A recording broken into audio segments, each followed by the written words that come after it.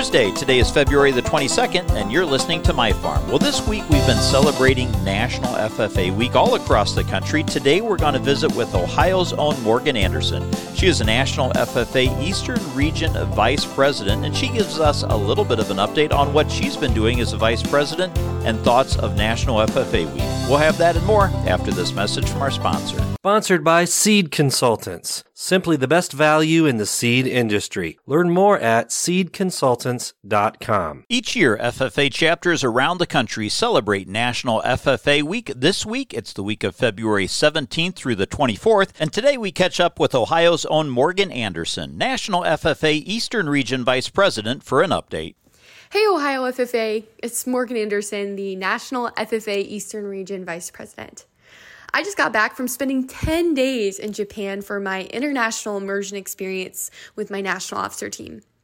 While we were there, we did quite literally a little bit of everything, from farm tours to sightseeing. We even visited 2 local high schools and met their FFJ chapters, which FFJ is a sister organization of FFA, so formally it's called the Future Farmers of Japan. And it was so eye-opening to see students halfway around the world doing the same concepts of work-based learning, career technical education, and trying to work for a better future in agriculture. I think that's an experience I'm honestly never going to forget. I loved it so much. But now as we look ahead, we are entering National FFA Week, and I am so excited. So what am I going to be doing?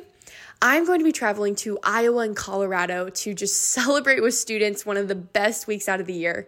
I'm going to be going to a gala while I'm in Iowa on behalf of their foundation. Going to hang out in some Colorado classrooms, everything in between while I'm there, and I am stoked. But for Ohio FFA, I want to wish you happy National FFA Week.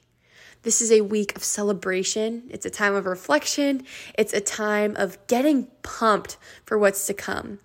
So I encourage you, Ohio FFA, engage. Engage in tradition, engage in progress, engage in something new, and encourage others to do the same. How lucky are we that we get to spend one entire week to celebrate something so special?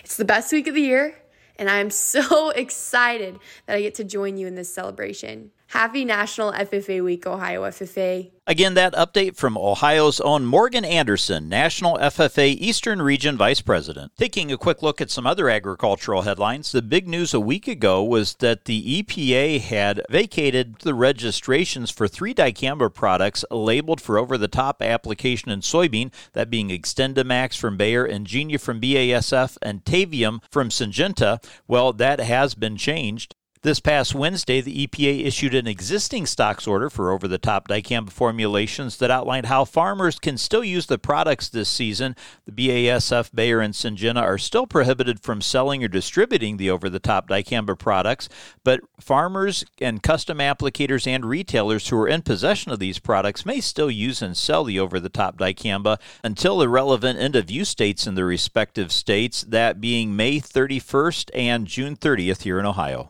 Stay tuned. We'll be back with more after this message from our sponsor. Williamson Crop Insurance, home of Decision Max. Decision Max allows you a simple solution to analyze your operation and make informed marketing and crop insurance decisions to mitigate your risks. Manage your whole operation in one place with the ability to blend counties, marketing, and insurance coverage to give a complete overview of your operation. Williamson Crop Insurance, protecting the Eastern Corn Belt since 1980. Learn more at cropcoverage.com. Thanks, Joe. We're going to change directions now as a USDA program with an unusual name supports states and territories in their plant, pest, and disease prevention efforts, including recent project funding awards. USDA's Rod Bain has more. Investments in plant, pest, and disease protection, as announced recently by Agriculture Undersecretary for Marketing and Regulatory Programs Jenny Moffitt to the recipients of this funding. States and territories, and the agriculture directors and commissioners that serve them. We're announcing $70 million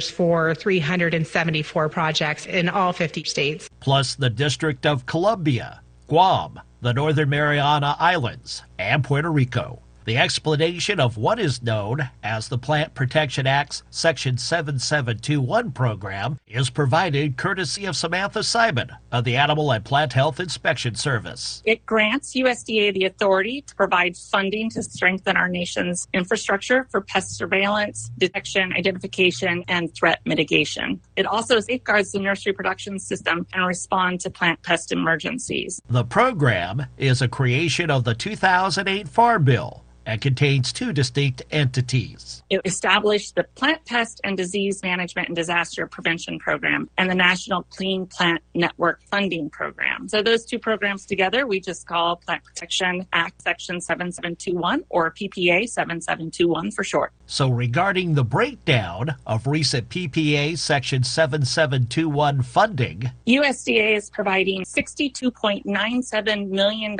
in funding to support 353 projects under the Plant Pest and Disease Management and Disaster Prevention Program. We're also providing $7.75 million to support 21 projects under the National Clean Plant Network. Undersecretary Moffitt explains the gamut of project types and protection methods funded under this program. This is about prevention of plant pests and diseases. This is about trapping. This is about investment in detector dog teams. This is about making sure that we're doing surveillance and we've got the infrastructure in place for pest detection. And she acknowledges the support is needed for state-specific efforts to address various plant pest and disease threats. I've been able to visit Ohio and to meet with our team that's working on box tree moth. I was able to go to Pennsylvania to see the work that's happening on spotted lanternfly. Unfortunately, there's no shortage of challenges, and so this funding is really important. Again, a lot of these projects are in partnerships with state departments of agriculture. They're in partnership with universities and researchers. They're in partnership with the folks on the ground who are really doing the hard work. I'm Rod Bain reporting for the U.S. Department of Agriculture in Washington, D.C. Thanks, Rod. That's what's making agricultural news on My Farm. For My 102.7 WMYW, I'm Dusty Sonnenberg. You have a great day.